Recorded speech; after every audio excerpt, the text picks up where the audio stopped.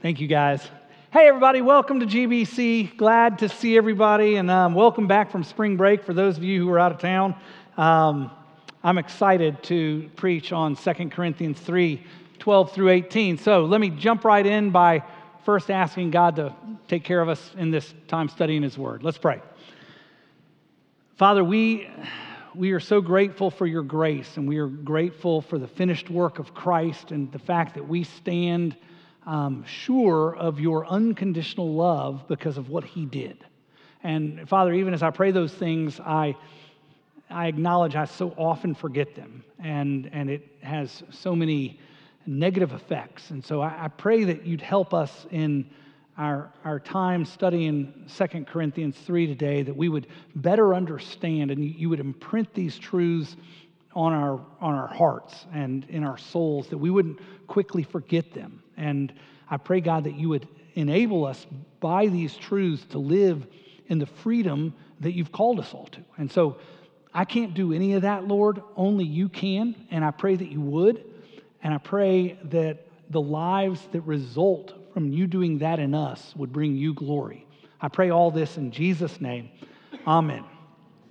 Well, my family just got back from Costa Rica. We went on a surf vacation. It was a ton of fun. We took like 4 days of instruction surfing, and I actually got better.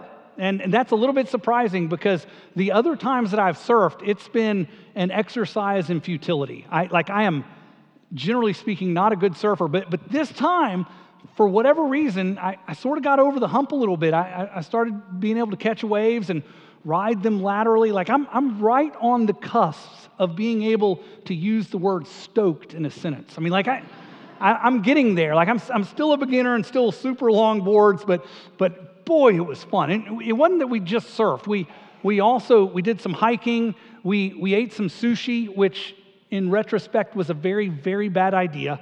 And you'll hear more about that later. The other thing that we ate other than sushi, really before we ate sushi, we ate a lot of fruit.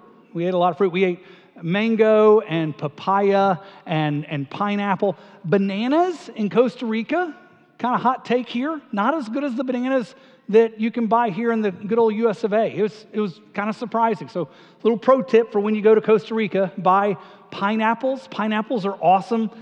Stay away from the bananas. Funny that we ate a lot of fruit. We talked about a lot of fruit. And then my son Will and my son's 25 years old and lives in Bozeman, Montana. We talked about fruit, not fruit that, pineapples and, bananas and things like that. We talked about fruit that comes from the church.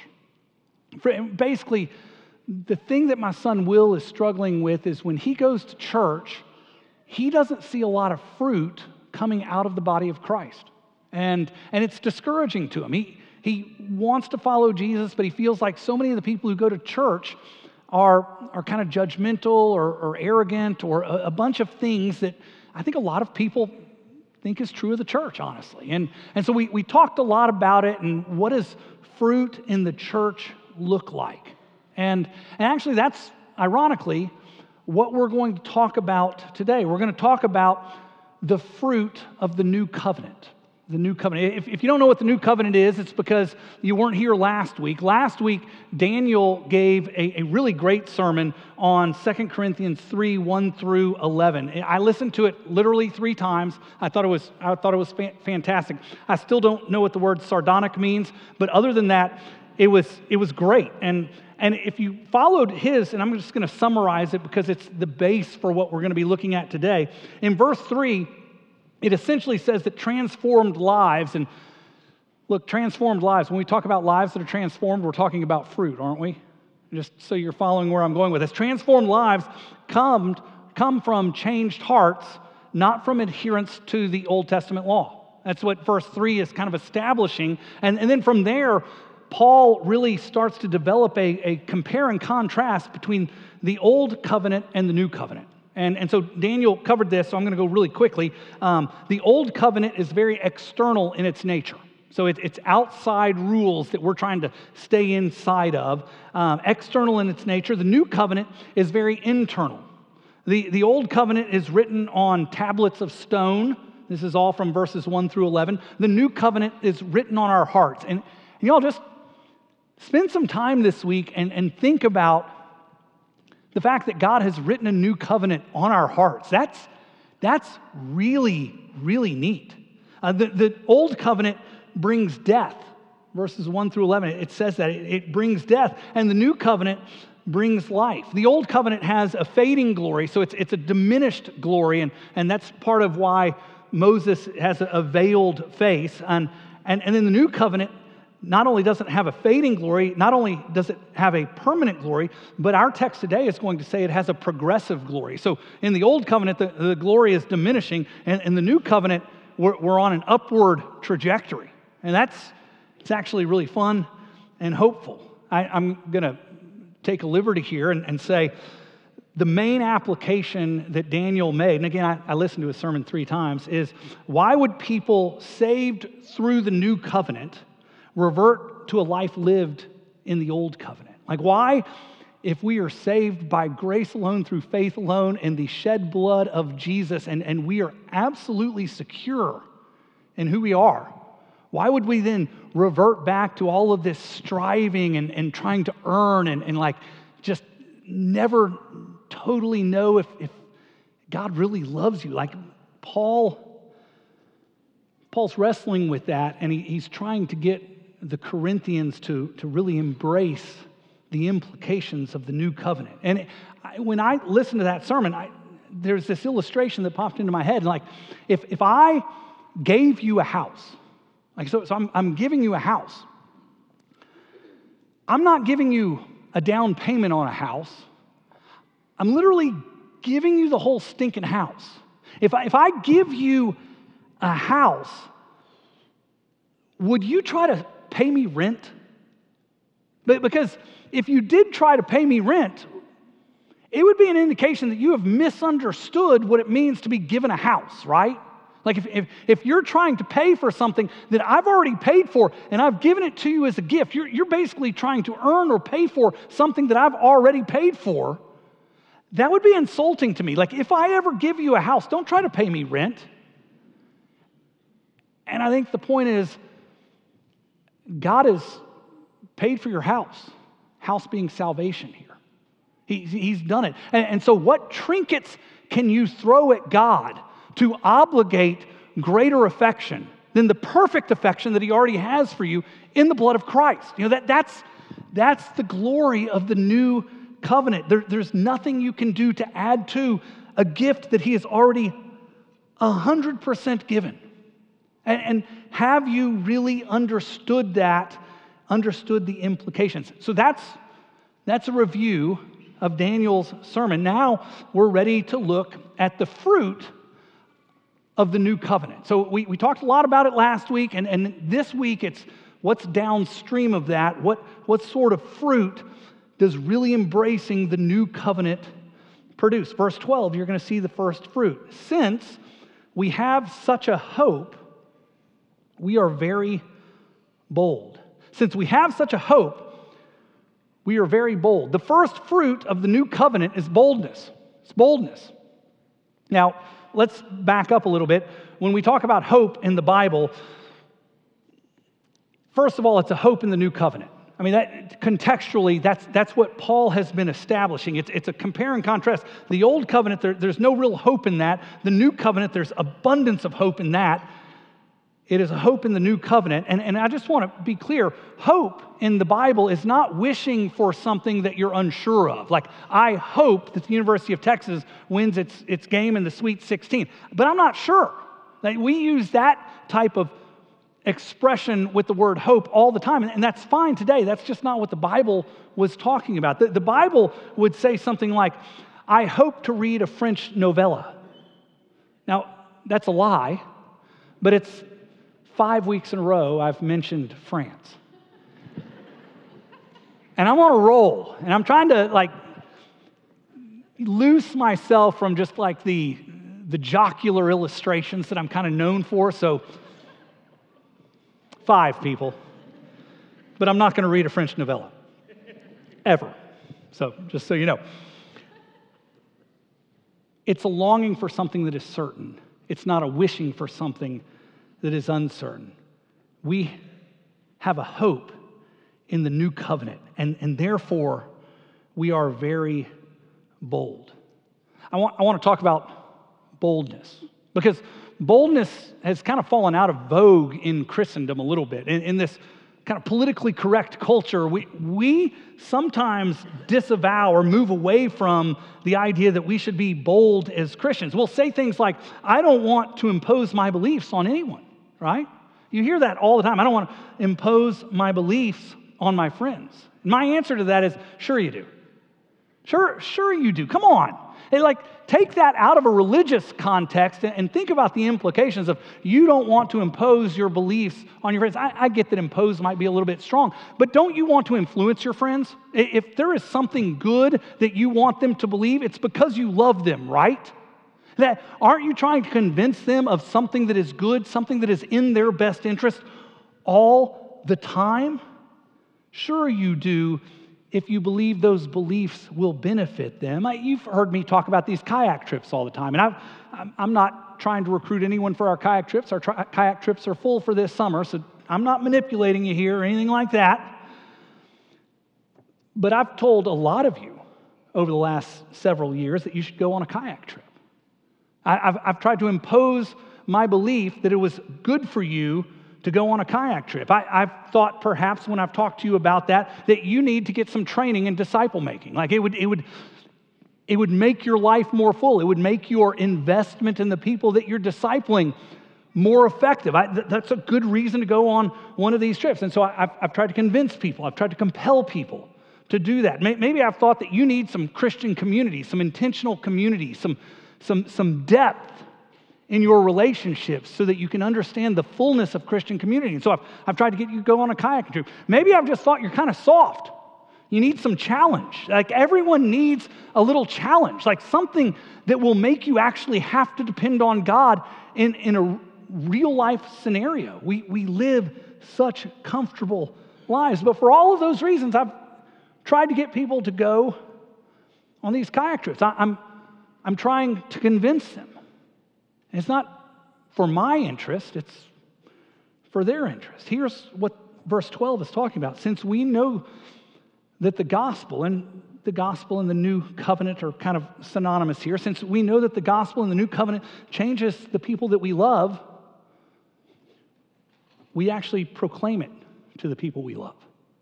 Like, the reality is, y'all, and hear this, if you've really believed the gospel, and you believe that it transforms people's lives, how could you not share it with the people you love? David Platt has this great quote, how much would you have to hate someone not to share the gospel with them? Y'all, of course we're trying to share the gospel with the people we love. Of course we're trying to convince them that this view is in their best interest, because it is in their best interest. Let's look at verses 13 and 14. Since we have such a hope in the new covenant, we are bold to proclaim it, not like Moses, who would put a veil over his face so that the Israelites might not gaze at the outcome of what was being brought to an end. But their minds were hardened. So let's get a running start on this. Moses gave Israel the law, really the 10 Commandments, and they were written on stone. We know that from Daniel's sermon last week. And they were temporary, and he'd veil himself because it was kind of coming to an end. And it was also, and this is verse 7 of this chapter, it was also a ministry of death. The Old Covenant is a ministry of death, which I think begs the question that we need to answer. Is the Old Covenant even good? Like, is what we were given in the Old Testament good? Some noteworthy preachers, I would not call them theologians, have questioned that. I would say, and hear me before you brand me as a heretic, it kind of depends. Is the Old Covenant good? It depends. For showing the will of God and the standard that our very good God demands, it's absolutely good. It's absolutely good. For saving people, which it was never intended to do, it's not good. That's what we're dealing with here. So, have you heard of people who have said, I don't really need to believe in Jesus or make him the Lord of my life because I follow the 10 Commandments. You hear that a lot in today's secular, like I'm pretty moral. I follow the 10 Commandments. I always am like, okay, name them. Like, give me 3 and I won't ask you another question. They can't do it. Okay, where are they found? No idea. And so you're like, you're putting a lot of eggs in the 10 Commandments basket that you don't know what they are. And by the way, even the 3 you have violated. And I have too. Like, I'm not down on those people. We are law breakers. That's what the 10 Commandments teach us. It's wonderful at showing us that we are law breakers. So the 10 Commandments were never intended to save us. They were intended to show us the very high standard that our good God demands. The problem wasn't the standard, y'all. That's not the point. The problem was never the standard. The problem was we couldn't adhere to the standard. That fundamentally, that's where we find ourselves. I mentioned earlier in my introduction that we ate sushi. In Dominical, Costa Rica, a small surfing village in Costa Rica. Again, in hindsight, not a great idea. After eating sushi, my sweet wife, Mary, ate nothing but soup in Costa Rica. I drove 20 miles to the nearest real grocery store to buy her soup, and I know her. I bought her Campbell's chicken noodle soup. You know why I bought Campbell's chicken noodle soup? Because it's made in the United States of America.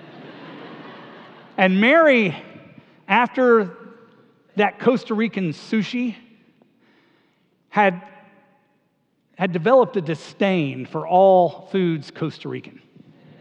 And so she wanted Campbell's chicken noodle made in the United States of America soup. Now, I made her that soup. I'm pretty good at making Campbell's chicken noodle soup. I added for her water, bottled water. It matters. And I served it up to her, and I tell you, that soup was good. It was really good. But if I had served her that soup with a fork, would that have gone well? Campbell's chicken noodle soup, good soup, made in the United States of America soup, served with a fork. Would it have made the soup bad? Soup's not bad. Soup's as good as it's ever been. I made good soup. Follow the illustration, because it's great. The law is the soup. The law is the soup, and the soup is good, but our flesh is like a fork. And you try to get that good soup up to your mouth with a fork, and you're just going to make a mess. It's not going to work at all. You can't get the soup in you. You see what I'm saying there? Like, it's just not going to work. The soup isn't going to nourish you. The soup isn't going to sustain you. The soup isn't going to make you righteous. The soup is going to make you a mess if you're using a fork.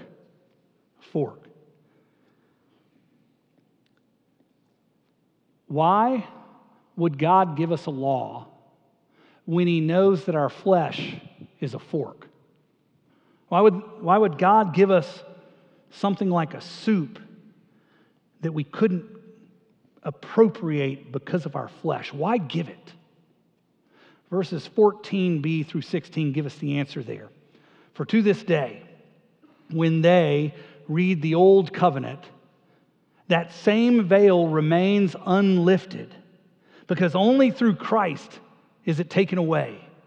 Yes, to this day, whenever Moses is read, a veil lies over their hearts. But when one turns to the Lord, the veil is removed. I don't know if you caught this or not, but ultimately the righteous requirements of the law drives forks like us to realize we need a spoon. Now, I'm going to pause here. I want to make sure that the metaphor, the illustration, has not confused you. I want to make sure that you're getting it. I want you to raise your hands if you think you understand what the spoon is. My wife isn't sure. She gave one of the, like, like that kind of deal. The spoon is Jesus. Okay? Like, you should have seen that coming. Jesus works well with the law, doesn't he? Jesus fulfills the law. He fulfills it perfectly. He dies a sinner's death, thank you. He dies a sinner's death not because he has made a mess of the law. He dies a sinner's death despite the fact that he lived an impeccable life. He fulfilled it completely. He dies a sinner's death for our sins. Y'all, he completed the law. He worked perfectly with the law. And then he dies a sinner's death so that we might be made right with the law. It's the greatest. Jesus, according to verses 14 through 16, is the rest of the story. The righteous requirement of the law drives forks to recognize their need of a spoon, and the spoon is Jesus. Jesus is the rest of the picture. It's not like he's a puzzle piece. He is the picture. Like, it doesn't work without him. We see our need of grace through the law. The law is important. The law is wonderful because it drives us as forks to know that we need grace through Christ. So here's the final application of this little section. Soup is great. Soup is great. Just make sure that you have a spoon, and hopefully you understand what all that means. Let's go to verse 17. Now the Lord is the Spirit, and where the Spirit of the Lord is, there is freedom. This is where it gets fun. When the Spirit convicts us of our sin and Jesus' sufficiency, we know unconditional love. That's not what the text said. The text said there is freedom. But here's my point to you today, and I think I can defend it. Unconditional love is freedom. Unconditional love is freedom. Freedom from striving. Freedom from striving to earn God's love. Y'all ever fall into that? I fall into that all the time. If I do these things, God will love me more. If I do these things, God will be more pleased with me. If I do these things, I will obligate God's affections. I've forgotten that He bought me the house.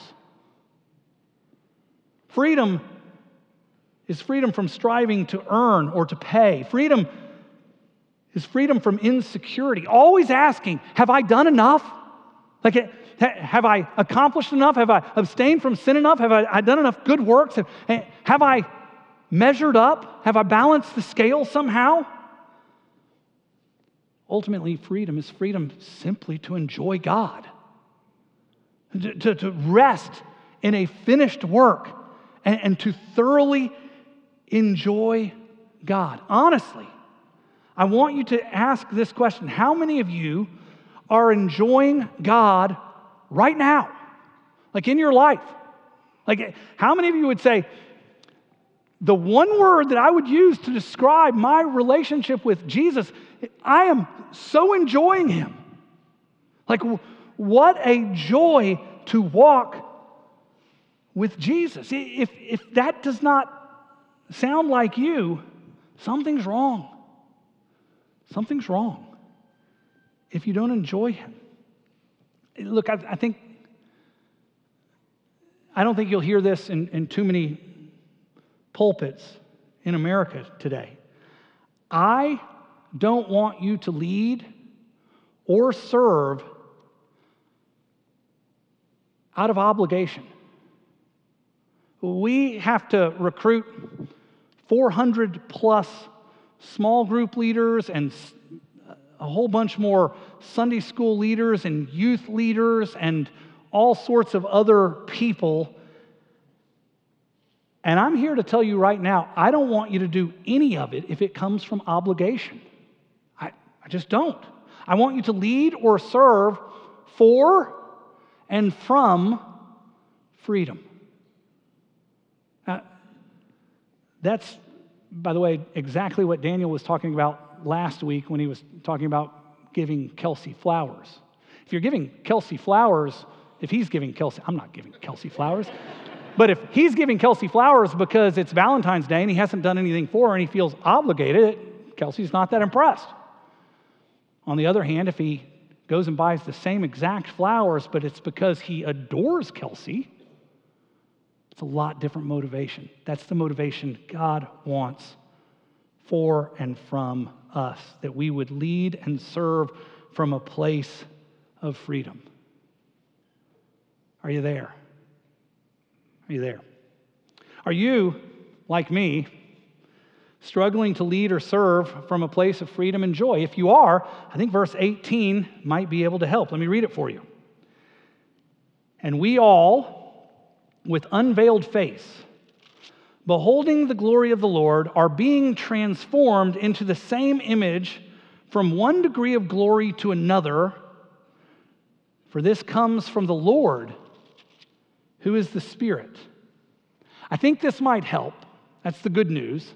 The bad news is, at the end of a sermon, when I've already bored you, I'm going to get technical, geeky. I'm going to go into Greek grammar for about 5 minutes, 4 or 5 minutes.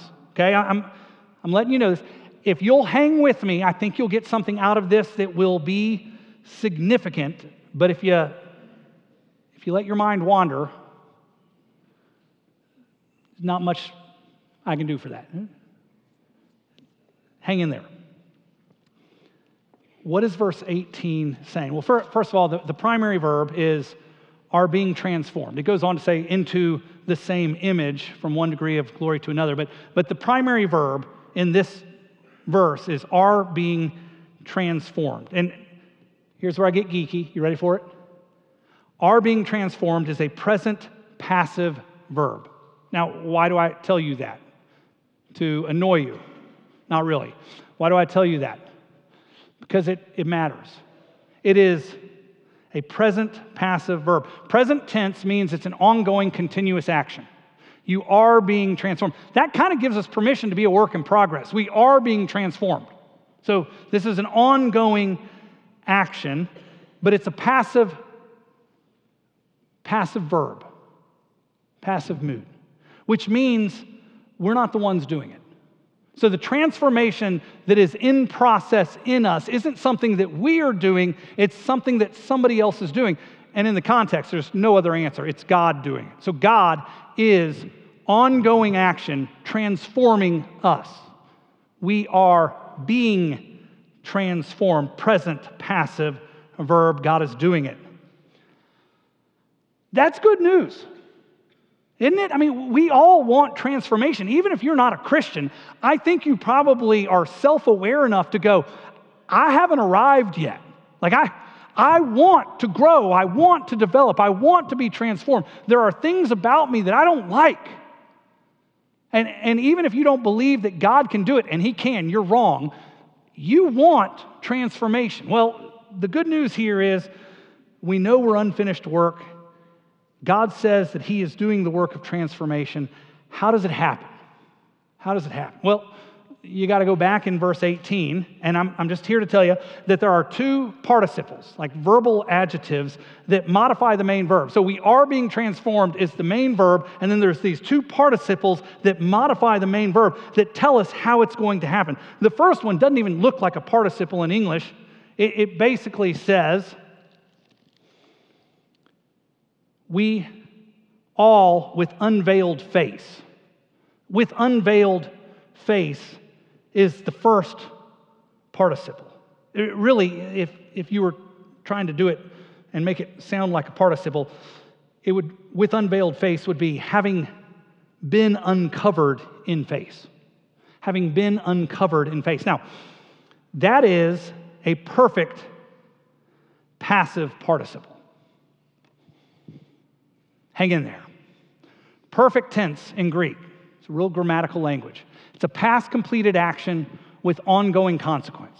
So the first one was a present participle. This one is a perfect participle, a past completed action. It's already happened, but it has ongoing consequence. And we're not doing it. So this idea with unveiled face, this unveiling of our faces, this isn't something that we do. We can't unveil our own faces. We can't unveil our own hearts. This is something that God does.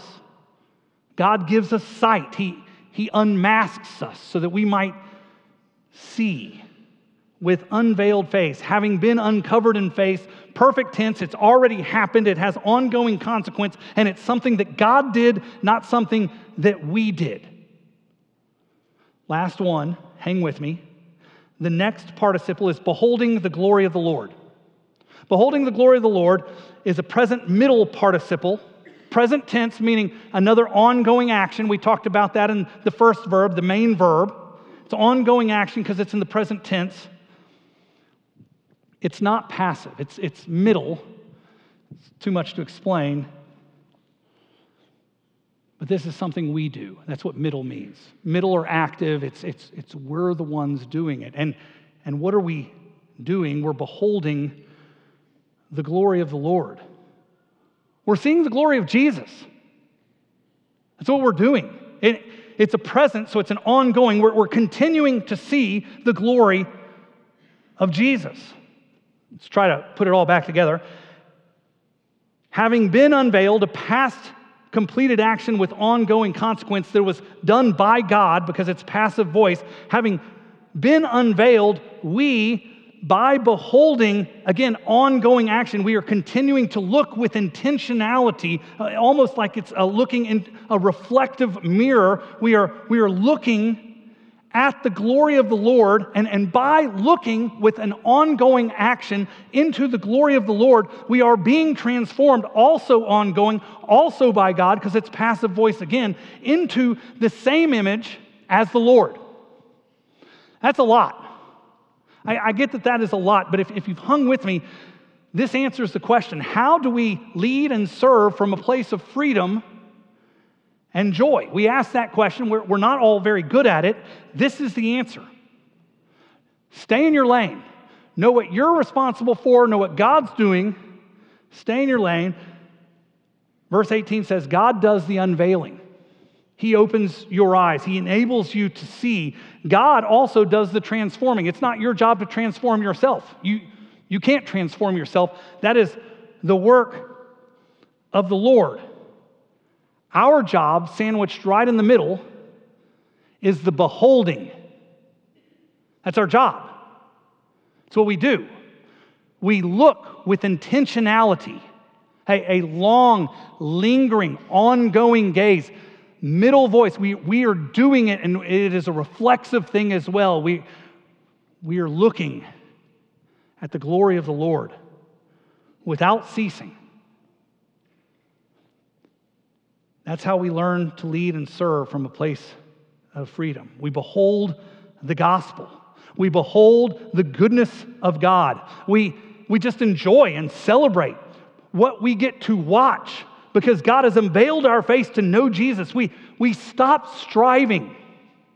We stop trying harder. We start enjoying Jesus. And then we just do whatever we want, because if we are really enjoying Jesus, we'll do what God wants. We want to, I got to go now because this is what God wants me to do. And it's like, no. We so enjoy God. We so enjoy the gospel. We're like, yeah, let's go. How many of you in growth group or community group in the middle of March feel like the next 6 or 8 weeks is like 6 or 8 months? The rest of you are lying. And the whole point is, if this is just an obligation and you're like, it's Wednesday night, and I get it. Spring is interminable. If on the other hand, you are spending time beholding Jesus, like that's your primary thing that you're doing as a Christian. I want to saturate myself in the gospel. I want to enjoy it. I want to marinate in it. I want to bask in it. Whatever the word is, you're doing it. And then it gets to be Wednesday night, and you're like, oh my gosh, this gospel that I've been meditating on all week, it is so exciting. I cannot wait to go and share with my small group all the great things that I've been thinking about. And I hope that they will do the same with me, and I can't wait to go. See the difference? Man, if you don't see the difference, I need to quit my job, or golly, there's a huge difference. Behold the risen Lord and the glory of the gospel. And then go and do exactly what you want to do, because in the beholding, you will want the things that God wants. That's the key. To small group, to ministry, to life. By the way, it's the answer to my son's question. Maybe you've forgotten about it. I will not forget about it. When people go, I don't like the fruit of the church, it's because the church is living according to the old covenant. I've got to do the things that God has called me to do, instead of enjoying the new covenant and the unconditional love and the freedom that we have in Christ, so that going and loving people is not a burden, it's not a duty, it is a joy. That is where Christianity is not only enjoyable for you, it's attractive to the people out there. Let's pray. Father, I pray that we would not settle for external, lesser things. I pray, God, that we would be so intent on beholding the glory of Jesus crucified for our sins, and so enjoy the unconditional love that has afforded us, though we still sin. That it would transform our lives, that we would look more and more like Jesus as a result of our beholding. And God, I pray that you would continue the work of transformation. And God, we thank you that you have unveiled our hearts and our eyes, that we might see these truths. May we see them more continually. And God, I pray that our lives would be lived for your glory, that they would be marked by freedom, that they would be marked by love, that they would glorify you. I pray it in Jesus' name. Amen.